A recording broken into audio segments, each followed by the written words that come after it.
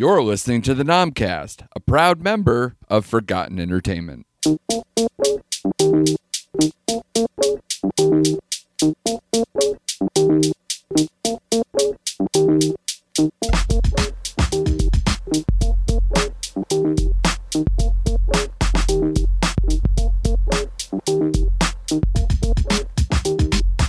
Hello, and welcome to the Nomcast, the Netflix original movie podcast. I am your host, Andrew Morgan. You can follow the show at NomcastPod on Twitter and Instagram, or you can follow me at JokesOnDrew. As you heard up top, this is our first episode under the Forgotten Entertainment banner. I'm super excited for this partnership, this collaboration that we have now with a bunch of terrific podcasters and content creators over there. I highly suggest you check out the site, ForgottenEntertainment.com.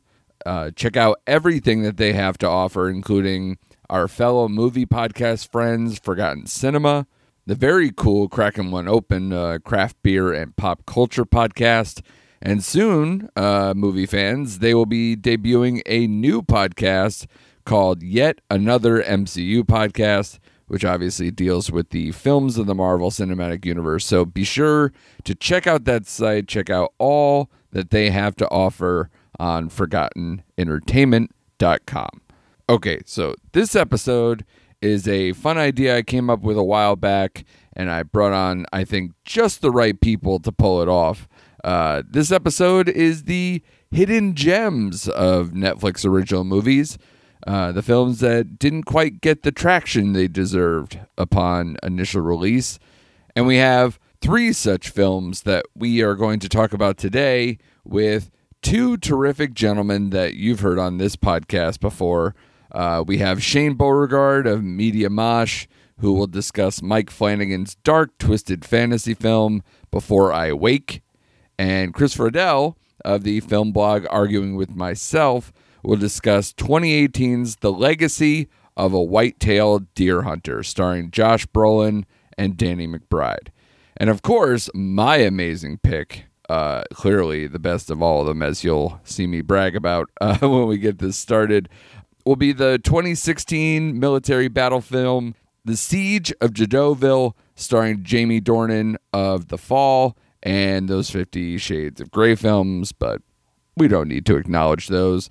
So stay tuned for all of that. If you would, please subscribe to Shane's podcast, Media Mosh, on Apple Podcasts, and be sure to check out Chris Frodel's film reviews under Arguing With Myself on Facebook. Also, be sure to subscribe, rate, and review this podcast, The Nomcast, on Apple, Spotify, or wherever you're listening to us right now. All right, let's get to it. Here it is, the Netflix Hidden Gems with Shane and Chris. Give a listen. All right, on the line, some of my favorite guys to talk to. Thank goodness we're doing this again. On the line, we have Chris Frodel, a film critic from the movie blog Arguing With Myself. How are you, sir? Fine. Now that I'm talking to you, my day is complete. I hear that a lot. Thank you, sir. Thanks for chiming in. And, of course, Shane Beauregard, host of Media Mosh. How are you doing in the sweltering heat down there, baby? Yeah, I'm holding it together. Like you said, it is hot. That's an understatement. And I'm clear-minded tonight, so I'm glad to be on for the 3rd time. So I feel honored. I almost feel like Sally Fields right now. But thank you guys so much for coming on. I thought this was a pretty cool idea. And I know, obviously, that Shane, with Media Mosh, that you consume actually probably more Netflix than I do, especially because you're covering both sides of the fence, the movie and the TV and everything else, and you've been doing it for longer than me. So I almost feel stupid almost putting you on assignment because you actually have the deep dive in your head already. But, Chris, obviously, we've been doing this for a long time, and a lot of times why I wanted you on early on before you ever came on was because you have the depth of knowledge as well. For that, and if not, I get to make you watch subtitles. So I did that again. It's perfect.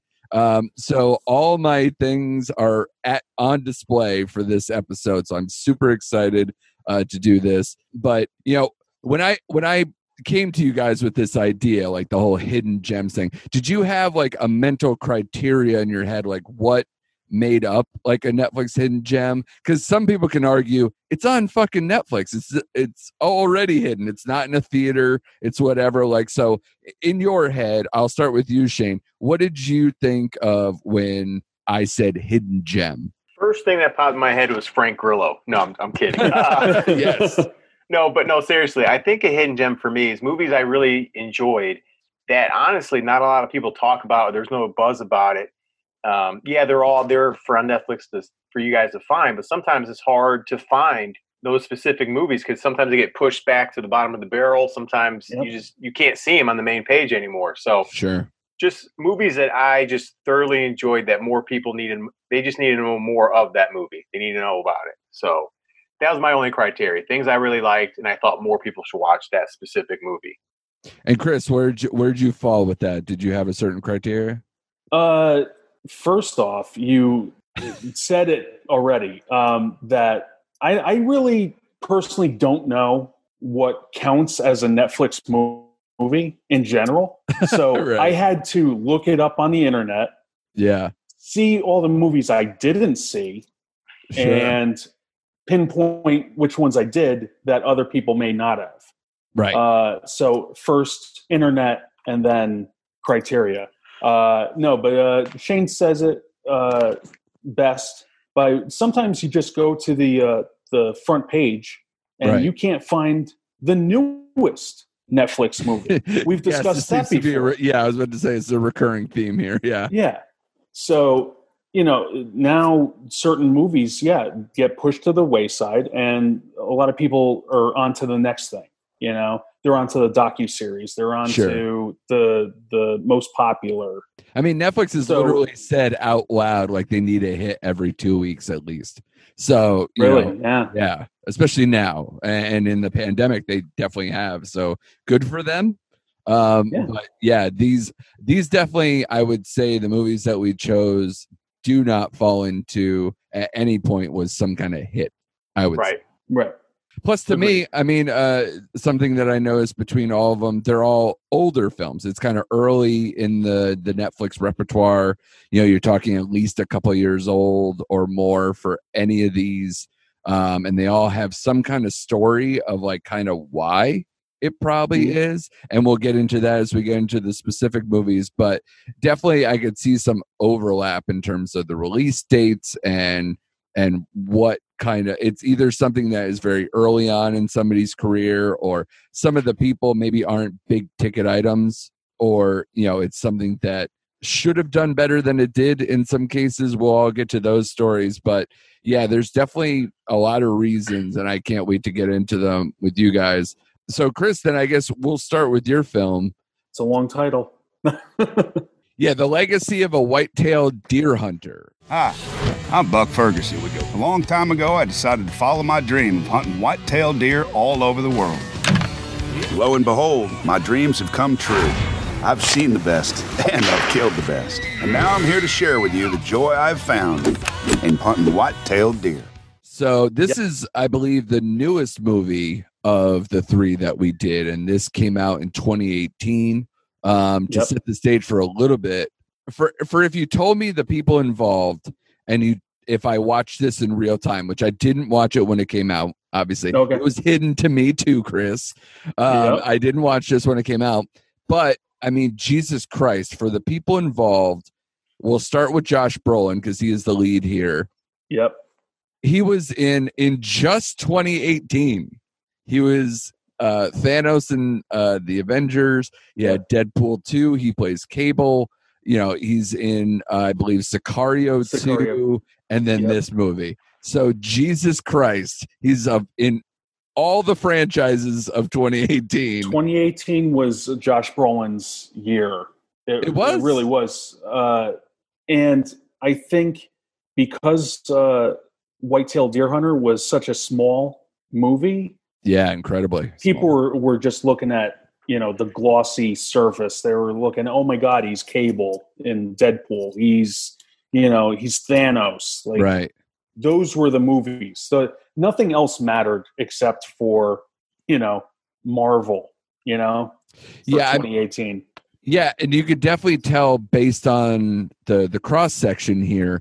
Josh Brolin is an incredible character actor. Like I don't know, and this is the only one of all those ones in there that he's really kind of the lead. Mm-hmm. So it's interesting for him. He doesn't get a lot of that opportunity, sort of. Well, yeah, he definitely became more prominent in the sequel to Sicario. Sure. In the first one, he was just basically a side character. Right. But in this one, he's along with Benicio. Yeah. But yeah, that's a fair assessment. In the other ones, he's playing, slapstick with Ryan Reynolds. Sure. And he's a big purple menacing enemy in Avengers Infinity War. So, yeah, really, I don't want to downplay his role, but, there's really not much but posturing in that movie. He's a menace, and there's ways of proving that, but sure, he's just basically there to domineer. Yeah, he's had such an interesting career. I mean, like, I've known him since the Goonies, but there was like a long time in between. Obviously, that's what in the mid to late 80s that we're moving up the 90s. To me, Brolin was not really on my radar, so to speak. And then, like, jump forward, he has such a renaissance post No Country for Old Men that he's now everywhere in 2018, like we said, was kind of that breakout year. And then alongside of him here is Danny McBride, which is kind of Danny McBride's movie. Like, it's his team, everything along here, like between the people who wrote it, including himself. He's a co-writer on the film. It's his director from film and TV stuff that he's done Jody before. Hill, right. So yeah, exactly. So you had Foot Fist Way, Eastbound and Down, Vice Principals, Righteous Gemstones have all been directed on some form by Jody Hill, and it's co-written by John Carcieri, who also did Righteous Gemstones, Vice Principals, and Eastbound. So it's kind of like Danny McBride's writing partner for especially a lot of the comedy stuff. So you definitely have a lot of the same people here who were on a huge roll. Let's put it that way. So I can understand the appeal from a Netflix point of view when you're watching it. Now, did you watch this in 2018 or did you watch it after the fact? I did. I know that it's a hidden gem because I really did enjoy it, and I reviewed it back then, and I think Shane was the only person who really responded to it. Right, yeah. It was through his suggestion anyways. He said, oh, have you seen this yet? And I was like, no, I haven't. Right. And when I finally did, I was just like, wow, I like small movies like this. I love the intimacy of, basically a 3-person film. Right. You have it's small. It doesn't cost much. I don't know the numbers, but I can't imagine it costs too much. Yeah, I would think talent would have taken most of the budget of this film. Oh yeah, of course. And everyone is firing on all cylinders. Everyone's doing great, So yeah, I saw it. I talked about it, and it went over everyone. I got zero response. So I was like, all right, that's fine. So is there something, because, basically I'll just put it this way. What appealed to you then? And did you watch it recently, and has it changed? Has it evolved for you? Has anything, has your affinity for it still held up over time? It still holds. It definitely still holds. I watched it again for this podcast, and when I first watched it, I really was surprised more people weren't talking about it. It's just that well done. Brolin is just great as this, hunter who has his own, I guess DVD collection. Yeah, there was definitely a lot of these like hunting shows on ESPN that I saw growing up when you're a kid watching SportsCenter for 4 hours, and then it's like, oh wait, it switched over to ESPN2. What the hell's over here? Oh God, they're shooting Bambi over here. So they got a lot of those shows over there. It's either that or the bass hunting shows or any of these. And they're all right. I remember those. Parody, for sure. They really are. They were going to go kind of like a lot harder on that in this movie. Oh, definitely. It seems like Brolin is on, or Buck is on the whole time. Right. He wants everything filmed. He wants, reaction shots. He's talking it out and trying to make it seem so organic, but it's so manipulated. And it's funny every time he's just like looking, and it sounds like a PSA coming out from him. Sure. And I loved every moment of it. So you're saying this movie is a non-typical? Oh, that's you used deep, the word. Yeah, that's a deep one. Yeah. When you're quoting this hidden gem, that is going to go over for nobody except for you guys. So I appreciate you picking that one up. The three of us are in stitches. Yes. Probably from a gunshot wound. So, yes. Is that too specific? I mean, here we are. Wow. That's what we're doing. So, Shane, obviously, you're the one who recommended this to Chris on some level, or at least thought it might appeal to him. So what did you think about the film in its moment, and have you watched it since yourself? I have. I'll be honest. I haven't watched it since I recommended it to Chris. Right. It's been that long, and I was trying to squeeze it in, but as you know, time just gets away from you. But I remember watching it, and I love Danny McBride. But as we discussed before the show, his highs are high and his lows are really low. Yeah. And I like Josh Brolin a lot before his renaissance, which we talked about, and I kind of compare him to Jason Bateman in that way. Like they were around in the 80s. He recovered from Teen Wolf 2, and then like all of a sudden, like he's in everything. Kind of the same thing, Josh Brolin. Like you said, the Goonies, and then he survived Jonah Hex. I don't know how he survived that one, but then here we are. So I like the cast. I like the writing team. And it reminded me of the Fistfoot Way, and the fact that I liked it, but I expected more of it. I expected it. Didn't know what I was expecting. I just thought it'd be a little funnier than it was. It was a little subdued in that way for me. So I had problems with the pacing of the movie. And the funniest bit to me was the Danny McBride tent bit where we discussed before. Yeah. That's the scene that sticks with me. But at the end, I did like it. It was a different movie than I had anticipated in my head before I went in to go see it. Right. So I just want to set this up a little bit more for the people at home. So the whole movie, like you said, is Buck Ferguson, who's played by Josh Brolin. He's supposed to be like this prolific hunter, that TV hunter that sells DVDs of his hunts, and he's kind of like the big game hunter out there. I don't know many. Like I know when I was doing the research that they said it was supposed to be a very specific, kind of one for one with a guy who already exists. I don't remember the name that it was when I was looking, but I guess it's supposed to be based on someone in real life that might also be called Buck, if I'm not mistaken, which that wouldn't shock me whatsoever for this medium. Roger Raglan? Okay. Roger Raglan? Yeah. The famous Roger Raglan? Of course. In certain circles, I'm sure. Shane being down in the Carolinas, maybe he could shout that out his window and somebody be like, hell yeah. I don't know. I don't know. Not up here, maybe where we are so much, but definitely, again, for that time, like especially when we were like I was saying, when I was watching, Sports Center in the 90s or something, that was a big thing and it was around all the time. But so the movie is Buck Ferguson and his trusted cameraman, Don, who is played by Danny McBride, basically setting out for an epic weekend adventure to reconnect with Buck's young son, played by Montana Jordan, and trying to make things work post-divorce for Buck. How about you, Dad? You got a girlfriend? New Buck? The only tail your dad's chasing is whitetail. That's right. Maybe you should start dating again. No. I'm all right as is, Jaden. I'm doing just fine. Just saying, probably be good for you. Seems like Mom is moving on. Her and Greg are even talking about getting married. But they're talking about what? And Montana Jordan, for anyone who might know, and you watch a lot of CBS, he is in Young Sheldon. That's the only other real thing that I found that he is in of note. Yeah. Yep. But the cast, Georgie Cooper. Yeah, I don't.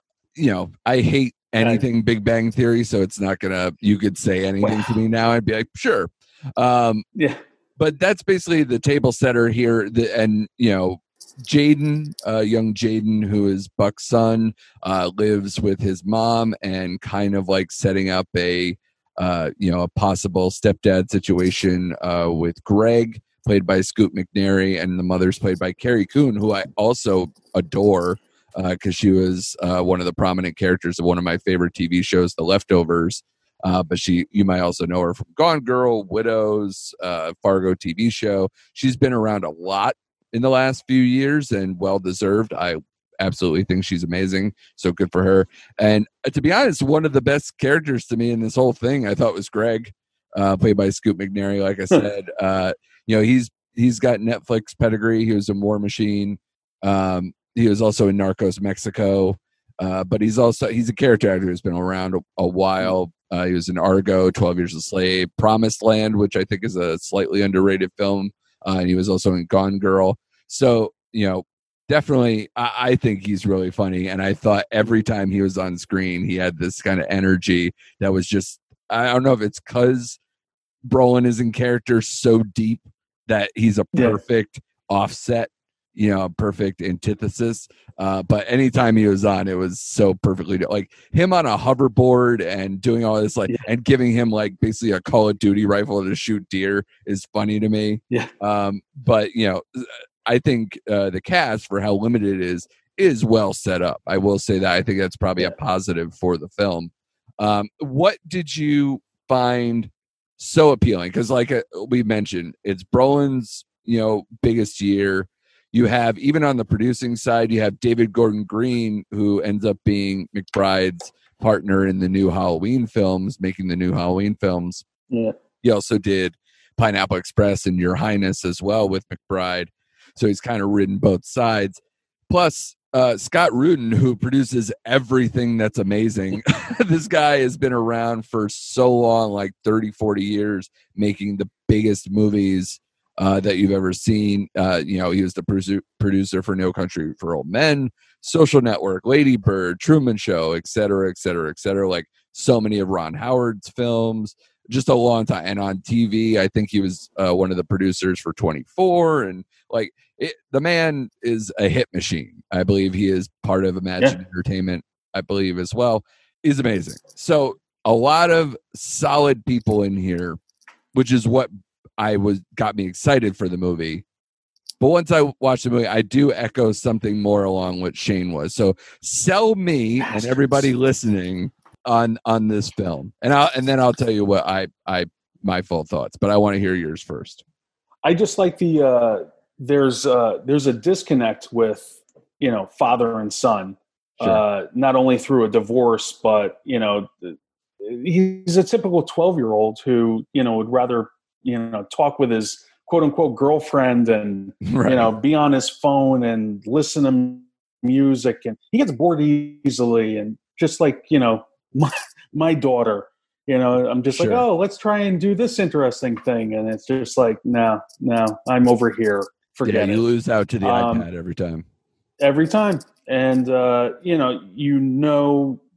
he's trying his hardest, even though he's got tunnel vision for this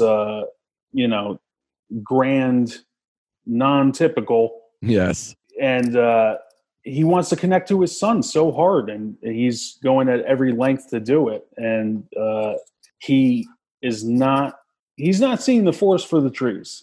Yes. Well put. So, and he's even missing out on how he treats Don. Yeah. He's so intent on connecting with his son. He's just like not letting anything get in his way. Right.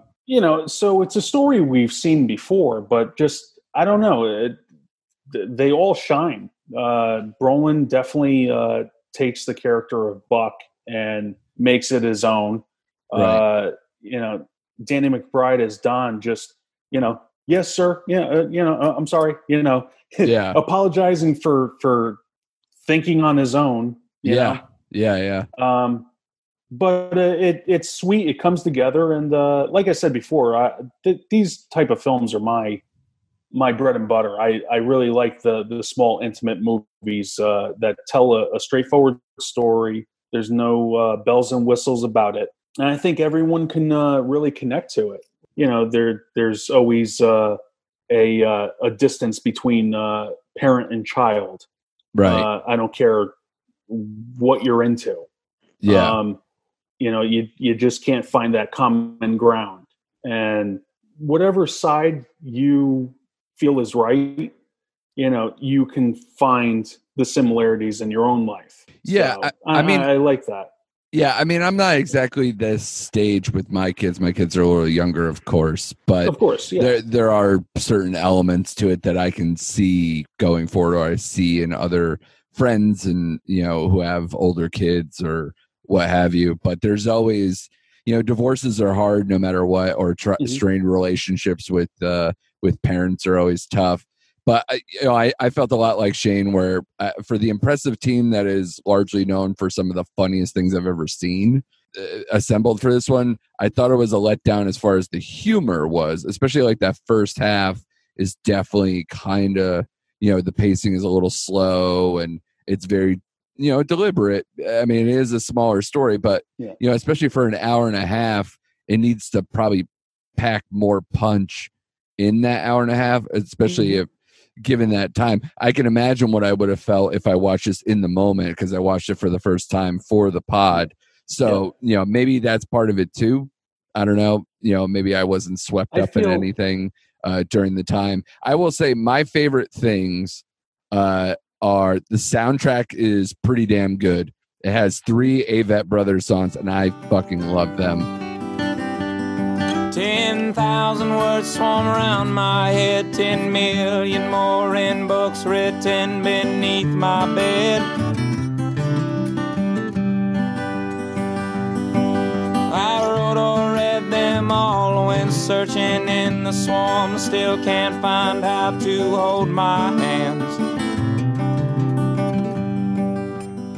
So, that is key for me. There's a lot of good kind of classic rock tunes here as well.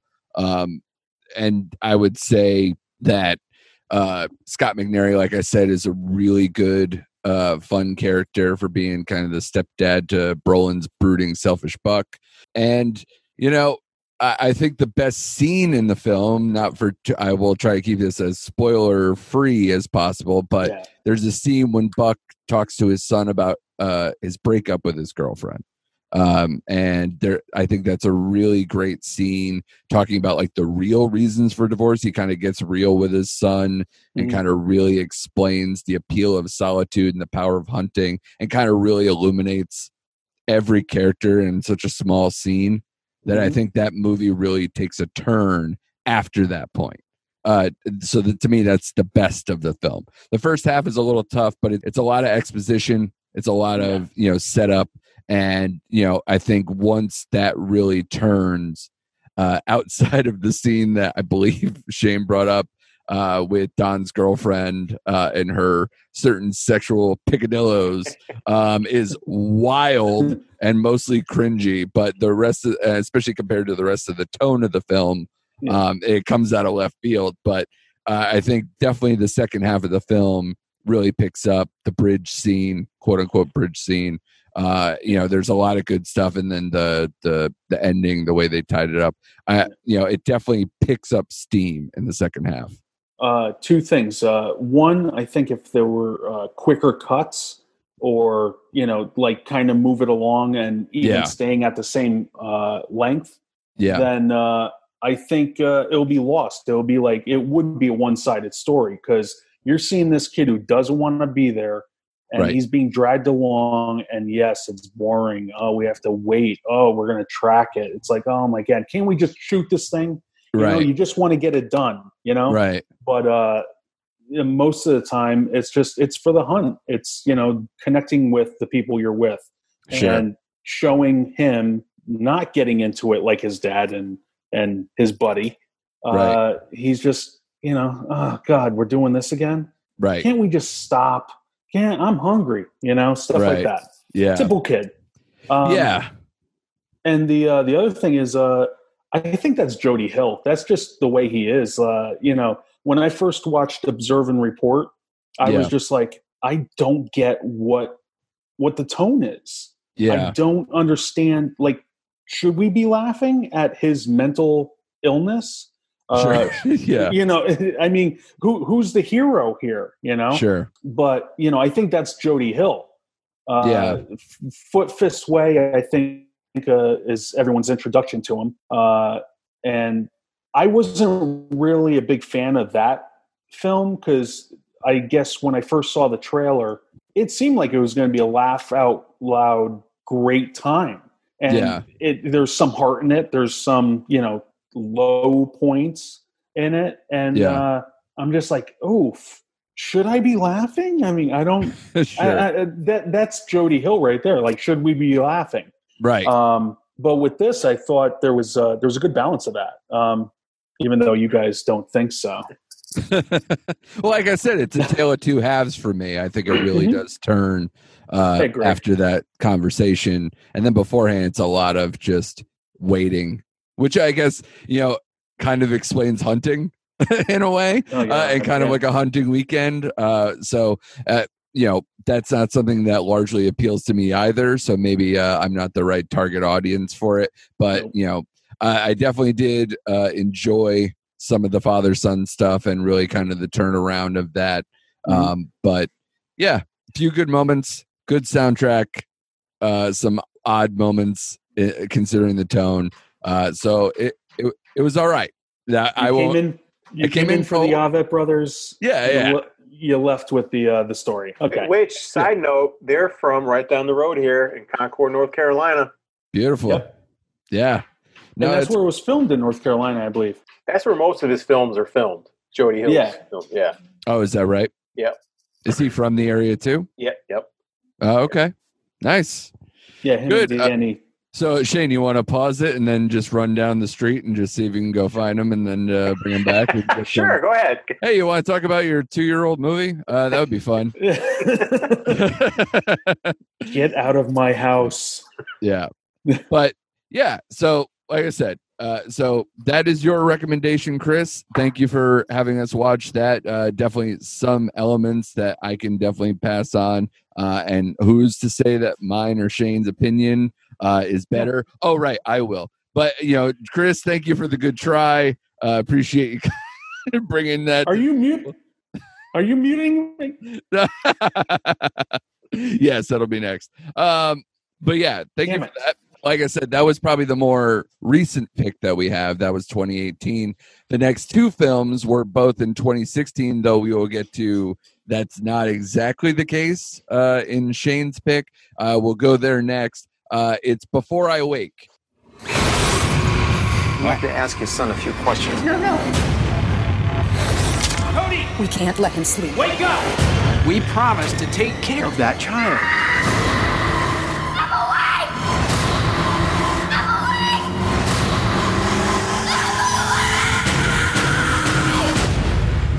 Came out on at least Netflix in 2016. We'll get to this backstory in a minute.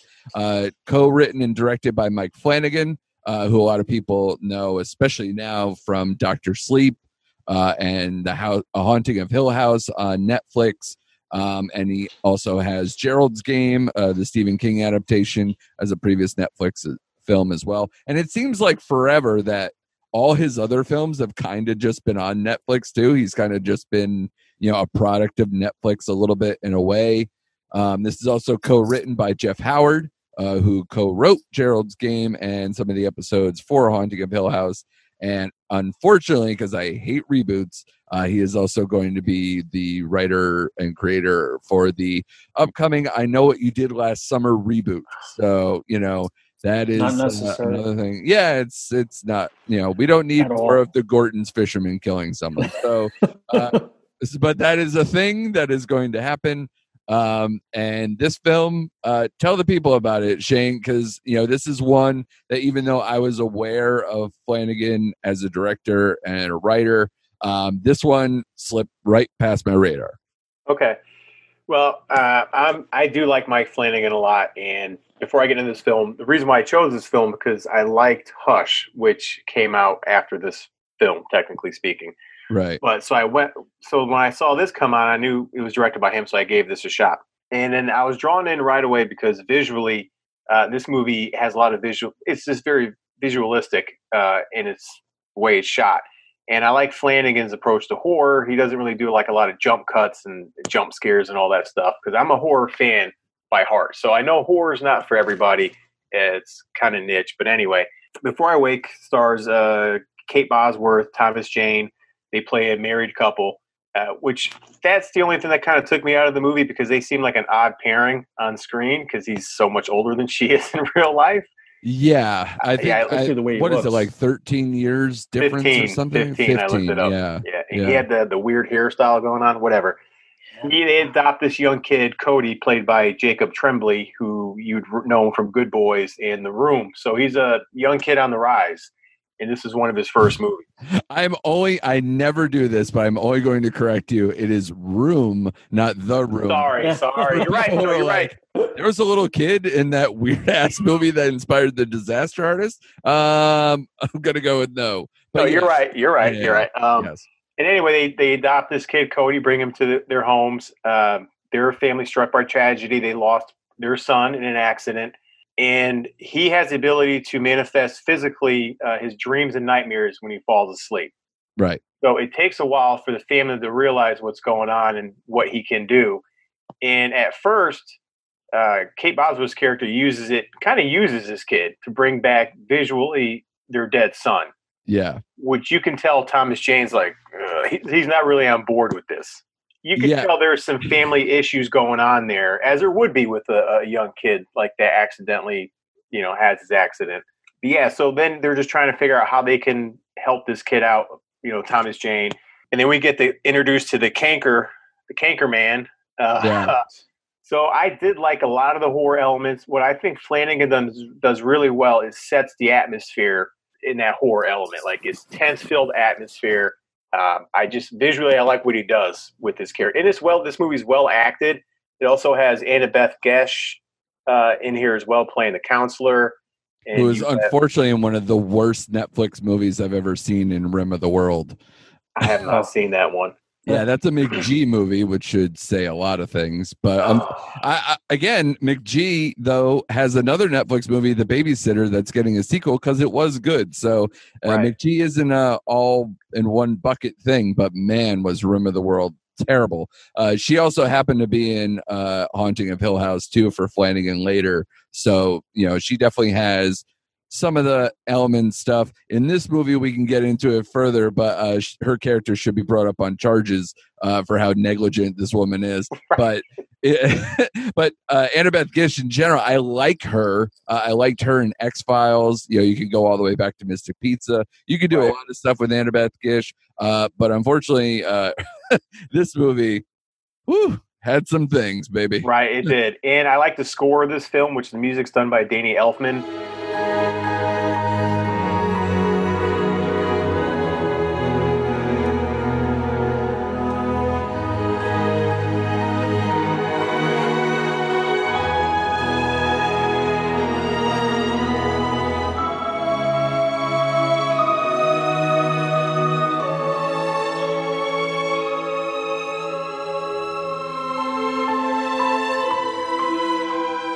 So it's a good team behind this film, and I just thought it was suspenseful. I like the atmosphere. I like the acting.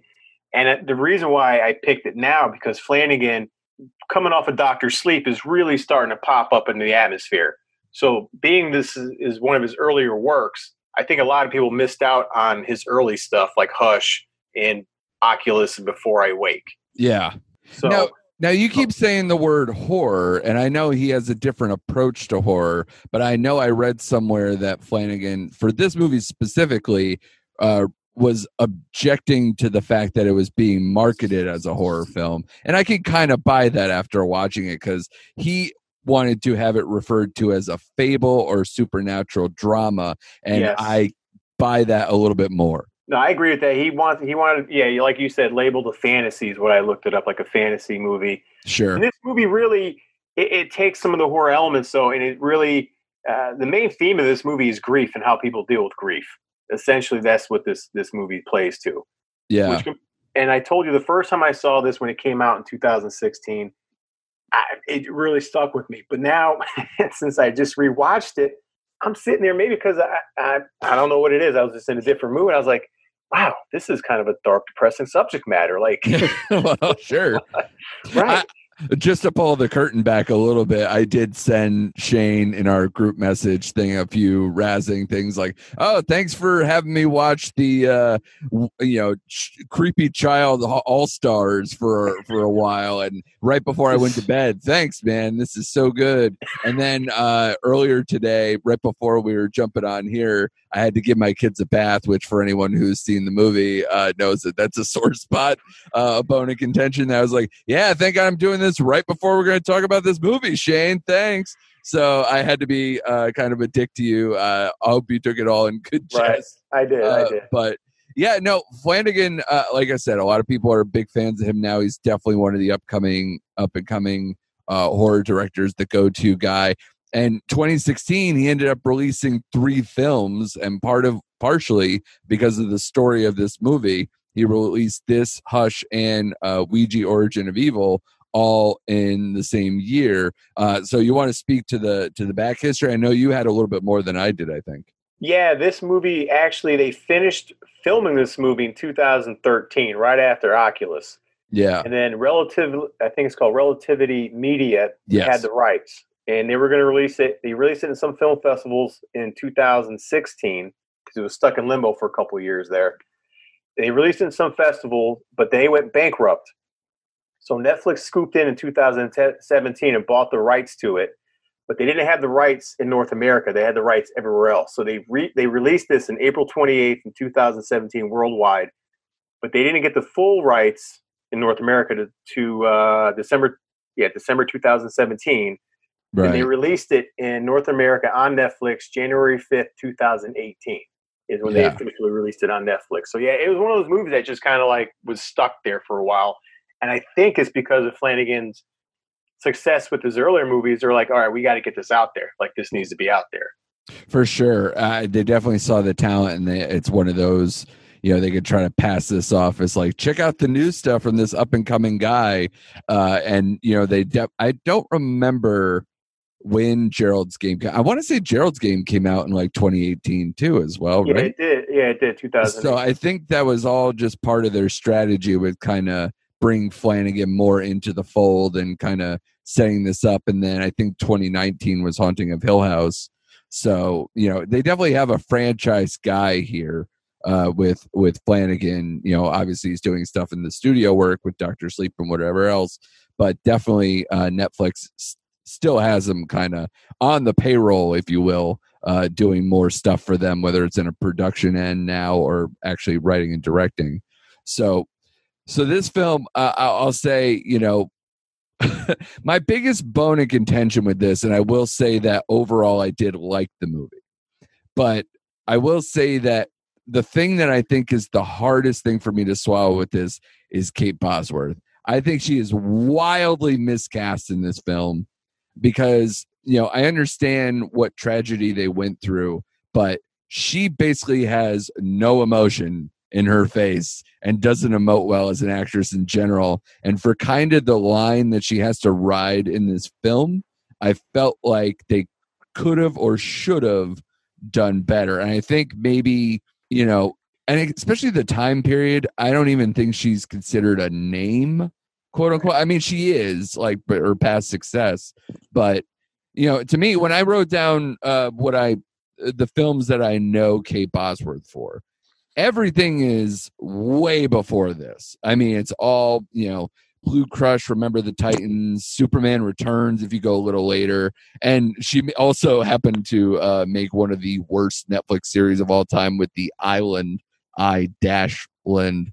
If you ever I stayed away from that. It got such bad reviews I didn't even bother, but it got panned on a extreme level.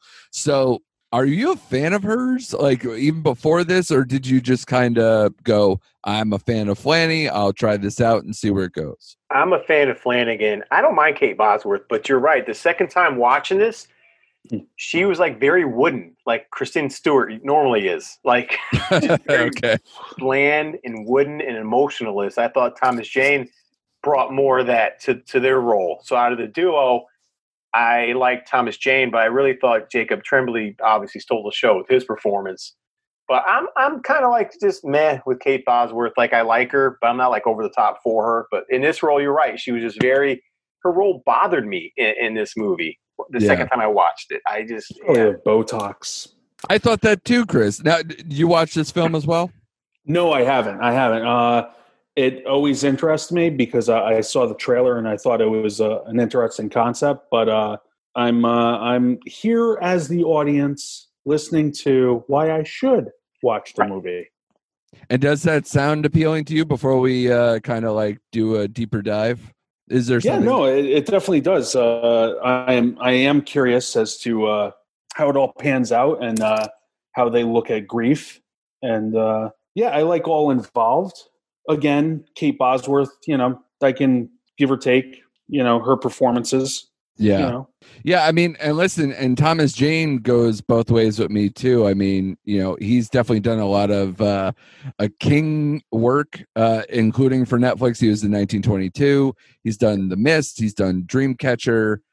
He's probably more noted for being in The Punisher. At least a lot of my circles paint him that way.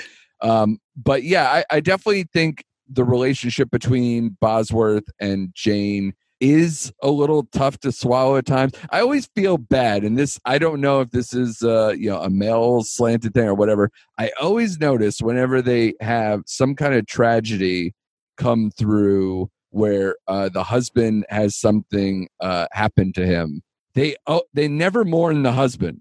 If there's always something to move on from that moment, the husband is never mourned. It's always like, well, we survived that, didn't we? And daddy's up in heaven. And that's the end of the conversation. And this movie is like the biggest version of that. Slight spoiler, I guess, for people who are going to watch the film if they haven't already. In this movie, tough break for Mark, Jane's character. He has all the guilt from the accident. The wife basically blames him for the accident. They never mourn him after he risks his life for them. And then in the montage, everyone who dies in the film goes back to their regular lives, except for him. It's like, no, you stay dead and hang out with your dead son. You do that. You do that instead. Stay dead. Don't come back. This kid is mine. It's funny you mentioned that because, again, I caught that. Like, she had a little emotion at the beginning when what happened to her husband, right? Yeah. But like 2 scenes later, it's like, yeah, that happened like 10 minutes ago. Oh, yeah. I moved on. I don't know how they're still together. And, right. And they kind of addressed it a little bit. I don't know how they're still living in the same house. And at the end of the movie, like, she's suggesting to young Cody what he can do. Like, he can bring these people back. Because remember, he asked her, like, is that what really happened? Yeah. And she goes, she's kind of planting that seed in his head for him to make that happen. Right. And that's what made it even shittier to me, because she's like, oh, give this kid back and this guy's wife back. But no, you know what? Just leave daddy in heaven with Sean. Right. I'm like, what? Like, what are you doing? You shitty wife. You shitty wife. Yeah. No, there's a lot of those things. And like I said, Annabeth Gish also drives me crazy for being the social services woman who absolutely should be brought up on charges for accessory to commit murder for how many things happen after she keeps setting this kid up with all these other couples and not mentioning a word of any of his issues going forward. So, man. Right. And how about the part where Kate Bosworth finally confronts the canker man, right? Yeah. And she passes Annabeth Gish on the staircase. Wouldn't a normal person try to, like, break her out of that cocoon or whatever she was in? She just eyeballs her and just keeps walking. I'm like... Yeah. Both people kind of got what they deserved. Right. So, but here's the thing. I know maybe I'm sounding a little negative towards the film, and because there are some flaws. However, I will say this movie is engrossing for the story it sets up for most of the film because of how good Flanagan is at storytelling. And you can definitely tell that this is maybe a more personal story to him, something that means a little bit more. It's more of a, like he said, he got mad at the sense that this was even considered a horror movie. And I think that's because he's a little maybe close to the subject matter being a movie about, loss of a parent and loss of a child and a lot of like just grief and a lot of those, storylines that maybe a lot of horror doesn't do. Maybe, a horror doesn't get to be as nuanced at times. And kudos to telling such a good story here in such a short runtime too. Because a lot of times if a movie is only an hour and a half, you really have to like narrow it down, and you don't get to a lot of nuance. I think he does a good job in terms of painting all the pictures here from every character's perspective. So, he does, and I liked the actual, when you find out who the Canker Man really is, it is a little bit of a twist. Like, you don't really piece it together to the very end. And I coming from Cody being 3 at the time, I was like, that makes total sense. Like, you can't pronounce that name the way it should be pronounced. That twist kind of caught me again because it's been a couple years since I watched it. I was like, that's smart. It's just smart writing. It's like the Rain Man discovery. It's like, what's the Rain Man? Oh, what's that nickname? Where is that derived from? Because they couldn't say Raymond. Right. It's like, oh, yeah. Okay, all right. Yeah, it's a little on the nose, of course, but for coming from a child's perspective, it makes a lot of sense. Yeah.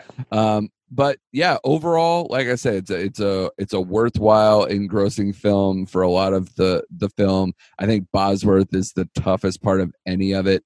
I think if they cast her with someone a little bit warmer or someone who can really do the subtleties that are necessary to ride the line of emotions that is in this film and in that character, I think it could have been a better film. But definitely for what it did, and the Canker Man is well done, in terms of like how frightening it is at times, and of course the beauty that they show in his dreams as well is very impressive. So like you said, visually stunning at times, definitely engrossing in terms of the story. You're hanging on to what is causing all this, what is going, how this is all set up.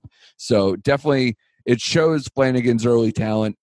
It maybe could have gotten more pan thinking something bigger from Flanagan because of the time gap between he made it and when it was released.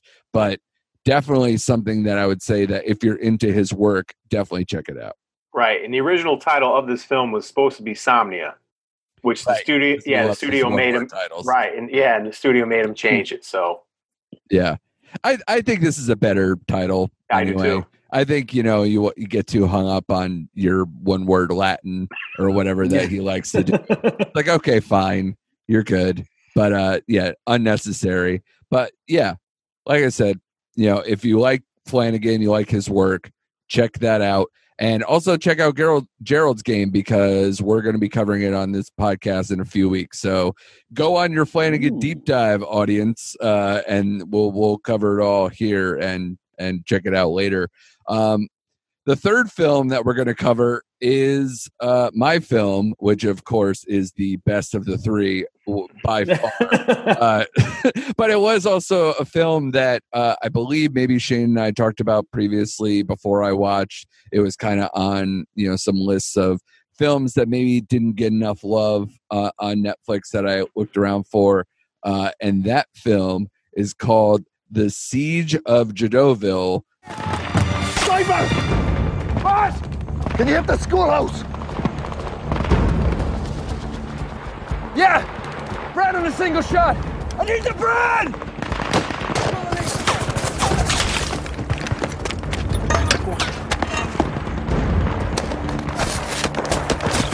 The man in the white suit! Do you have his heart? Yeah, boss. Take it!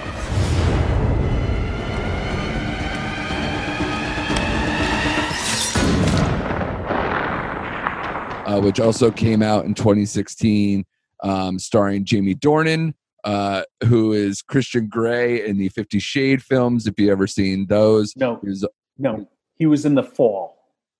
Okay, sure. Yeah, he's had a storied career, I guess, if you want to call it that way. He's a former model, and I will go into how beautiful he is later on. But he was also in A Private War, Marie Antoinette, some other notable titles that he's had in his career. And there's a few other character actor guys that you've definitely seen before in the film, like Mark Strong, who was in the Sherlock Holmes films as Lord Blackwood. He's in the Kingsman films as Merlin. He's in the Brothers Grimsby and Shazam and 1917 as of recent. So he's definitely had a long storied career there as like a very solid character actor. And Michael McAlliton, I will say, who plays General McAtee. He played Lord Bolton, Ramsay Bolton's father in Game of Thrones. So if you recognize him there from this as well. So definitely a pretty solid cast for a lot of people who don't really maybe jump off the screen when you first watch this film, because, it's about an Irish army working for the UN and being in the Congo. So I know Chris is very excited that we had some subtitle action between, French and Belgian mercenaries. We got people in the Congo, and we got Irish brogue. You got a lot of accent work, a lot of things. I'm sure you were excited about that one, Chris. You know what? If you didn't pick it, I was. Yeah. I was like, this is what it all comes down to. For sure. But no, you took it. So I give it to you. Yeah, the story is pretty solid for being a true story. I'll get to how I truly feel about it in a moment, but the nuts and bolts of it is basically Irish Commandant Pat Quinlan, leads a standoff with troops against French and Belgian mercenaries in the Congo during the early 1960s, basically the Kennedy era of the Cold War, kind of like a standoff between nations, a brink of another world war kind of a situation with going after, different elements that add up to war weapons being, kind of contested between the U.S. and Russia, and kind of being caught in the middle here with the UN trying to send peacekeepers to keep the interests of the mining and everything else at bay. But at the heart of this film, all the politics is decent setup, but the heart of this movie is literally just the standoff. The hold the line version of this film where, they called them war virgins. Basically the Irish army had never really been in, war battles, ever. They were kind of been neutral this whole time, hence why the UN sent them through.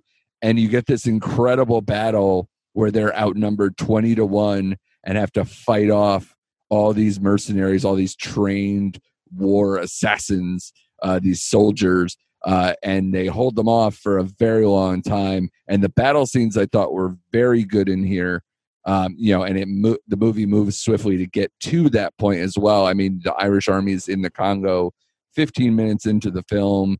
I think the first battle that happens is maybe 30 minutes into the film. It definitely gets right to the point. It doesn't bog down on the politics.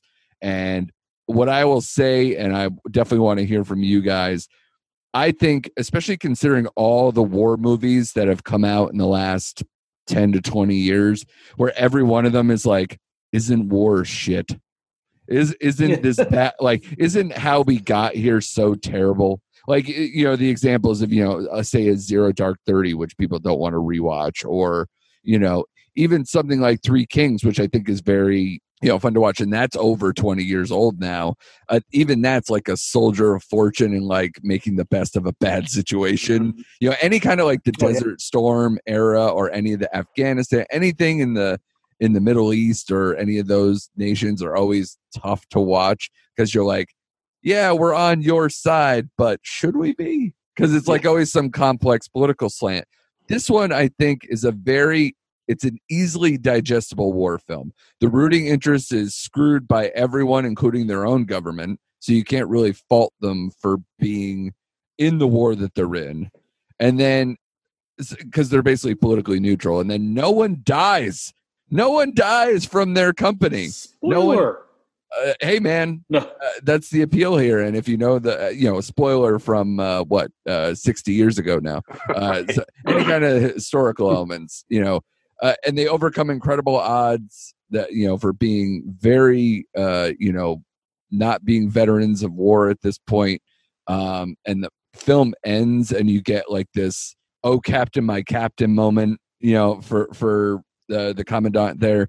So there's a lot of things that I like this, and especially on rewatch, I thought it actually got better for me, because I think when you first watch it, maybe some of the politics can kind of breeze through you. You don't fully lock in with some of those characters who are moving the chess pieces.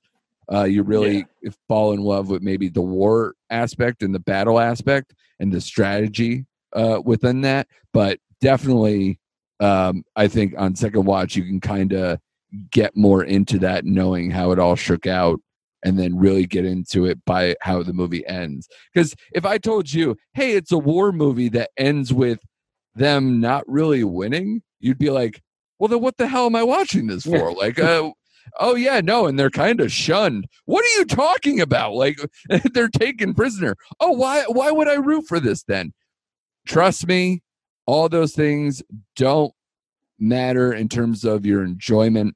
And I hope that you guys feel the same, because I'm speaking kind of glowingly here. I think it's one of the, because I've been constantly doing my rankings here, I think I put it almost in the top 20 of what Netflix is doing, and that's over a 5-year span. And for such a smaller film and a hidden gem of things, I think that's pretty damn high. So what did you guys think? I think I'll start with Shane here. No, I'm with you. I don't have a bad thing to say about this movie at all. And like you said, the political part of it, they set it up perfectly for what it is. I really like the action piece of this movie. I love Jamie Dorman's performance in this movie, because he got crapped on after the 50 Shades stuff. Yeah. But he brings his A game here. But like you said, I just love the action scene. And what pissed me off about this movie, not in a negative way about the movie, but how they kept getting just left out to dry the entire damn movie. Like, how many obstacles do you have to overcome? And like, they wouldn't resupply them. They wouldn't give them this. They kept, delaying everything. So they had to like just re-strategize and fend off like 3,000 damn mercenaries. And they had a group of 150. And like you hit the nail on the head, how they didn't have one single casualty out of that is mind-blowing to me. Yeah. So I'm really glad it's a slice of military history that got brought back and got brought into light because of Netflix, because I knew nothing about this. I'm not a historian in that way. I do like military movies for the most part, and this was one of the better ones I've seen in the last 10 years. Yeah. And I would have to agree with you. If I would put it in at least my top 25 Netflix films. I love this movie. It's a great movie. Yeah, because if I told somebody that, oh yeah, they had one of the strongest stands of military history and then were shunned for 40 plus years, you'd be like, what? That doesn't make any sense. And I mean, obviously in American parlances, a lot of the people who fought in Vietnam didn't have a easy time of it coming home, and now we feel a little bit differently. A more nuanced thought, thinking like the government was a bad agent here, and the other people are just kind of, brought in there to fight for their country, thinking they were doing what's right. So it's a little bit more nuance of a story instead of how they were treated back then. So you can kind of say that kind of mirrors, but this is so specific. Like, how can it be the same? I think sometimes I get upset because though I've never been in combat, I was in the military, so I get how shit could roll downhill. Right. And for all that stuff to happen, it is so frustrating. Of course. But it was a great movie. I couldn't recommend. Just go watch the movie.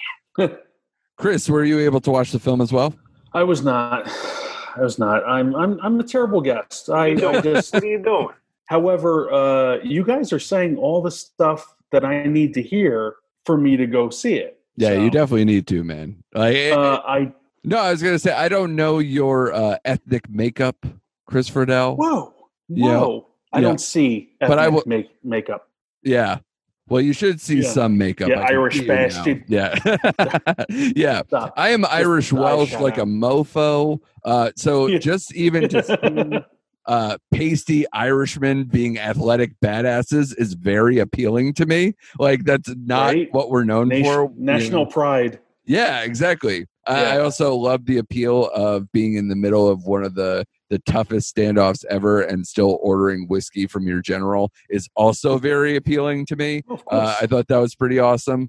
And some of the people in here, I want to like know more about some of these actors that are in here that I didn't really know much about. Like, case in point, Jason O'Mara, who basically looks and acts like a young Michael Rooker, is like the perfect soldier here, kind of being the number 2 in the outfit here, who, obviously people took notice after this because he ended up being the Patriot in Agents of S.H.I.E.L.D. Just recently, and kind of took over in Agents of S.H.I.E.L.D. for that. And because he looks like a badass soldier, he has everything going for him with that.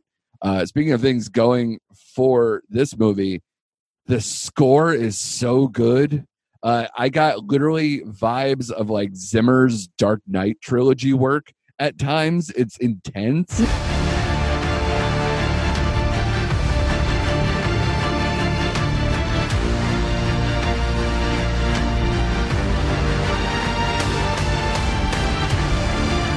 And really driving for a lot of this story. I think the cinematography is a standout as well, especially the brief night warfare. Shane, I don't know if that appealed to you too. No, absolutely. It's very brief, but like just the fireworks and it's really hard to shoot night exteriors. And this budget, I don't know what it was, but for being a film that was, acquired by Netflix after the fact, it wasn't like they backed this. They acquired it after it won a lot of Irish film and television awards. They were nominated for 8 of those and won 4 of them. So it was clearly had some kind of appeal over in Ireland, but had to be brought here via Netflix. So man, some of these things, it's amazing. I'm going to definitely look for some of these people going forward. I'm trying to find the budget. I can't find the budget for it. Sorry. Yeah, no, it let's put it this way. I can't imagine it being at the same level as some of the military films here in the U.S. Even the small ones, like it couldn't even probably hold a candle to like say Hacksaw Ridge or something, which is not like a big war movie. It's not on the level of a 1917 or something. This is a much smaller story, but it's got a lot of intense action, and it's impressive for how much they pull off. There's air raid strikes, there's mortar blasts, there's everything that you would think of in a war battle in this film. And maybe Jamie Dornan's not a huge star at this point. 50 Shades, I forget when the first 50 Shades film came out, but as you should. Yeah, I guess I should. It's never really appealed to me, but I will say now, watching Jamie Dornan here, he has a very good performance. And this man, this role was absolutely made for him because he doesn't have to do a ton of strong verbal acting, a lot of emoting. However, the one thing that this man was built for was being able to have a lot of hard stares into the harsh terrain of the Congo and just kind of overseeing a battle and just kind of like putting the right face to the moment. And man, does he do that. Because like I said, former model, this man is dreamy. Yeah, I think what Chris said before, his previous work, which 2015 is when 50 Shades of Grey came out. Okay, so not long before this. So right. Good timing by Netflix to acquire it. But I would say it was probably shot around the same time. Right, but he also was in the Irish series The Fall with Gillian Anderson. I think that's what Chris was referring to, where he plays a serial killer. Yeah. And that show was fantastic, and he did a great job, and I think he ruined his career a little by 50 Shades of Grey. Right? You wonder what went wrong. Now is because I'm in his camp now. Where can you find The Fall? Is that on Netflix too, or no? It was on Netflix for the longest time. Yeah, I think it still is on Netflix. Yeah. Oh, Was it originally BBC? It was a BBC show. Like yeah, it was a BBC show originally. Because I love Gillian Anderson too. Oh, who doesn't love? Yeah. Who doesn't love? Yeah, Scully. No, she's terrific. So I remember that Rolling Stone cover like nobody's business. So, but she is an amazing actress. I would definitely watch that, and I highly recommend this film. And the politics, even depending, it's at least good for America, American audiences who get so inundated with politics, especially right now, to kind of just have a film where you can kind of be like, hey, look, somebody else screwed up, and still kind of like, try to be on the right side of history and trying to see how the pieces evolve for this story. I definitely can't, say too many more high praises because it's a great film. And like I said, on rewatch, it even got better. The 4 Irish Film Awards that they had kind of highlight some of the best people here, because I believe Jason O'Mara won his award. I think Mark Strong won an award for that, and I think a lot of people on the directing side and all that were praised as well. That's the one thing I guess I was a little confused by here. Richie Smith, who directed this, doesn't have much of a career. He's kind of a music video director. Really? Yeah, and I'm like, he directed the shit out of this. This movie moves so well.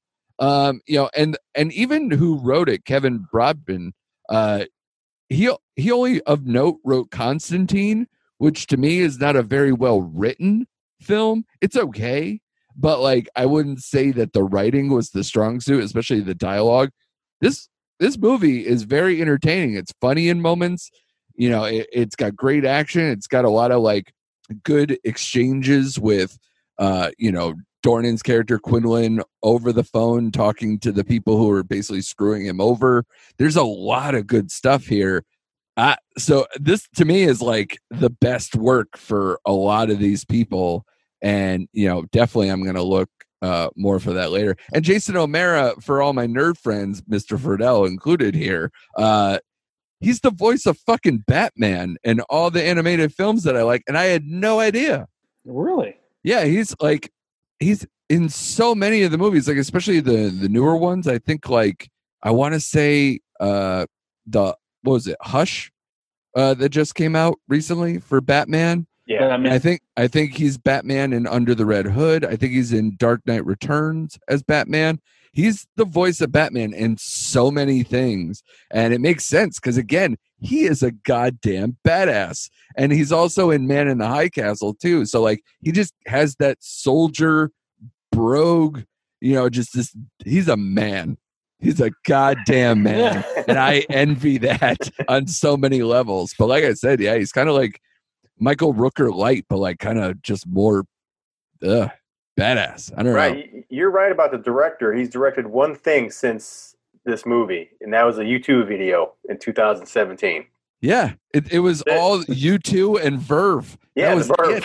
It's like, what are we doing here?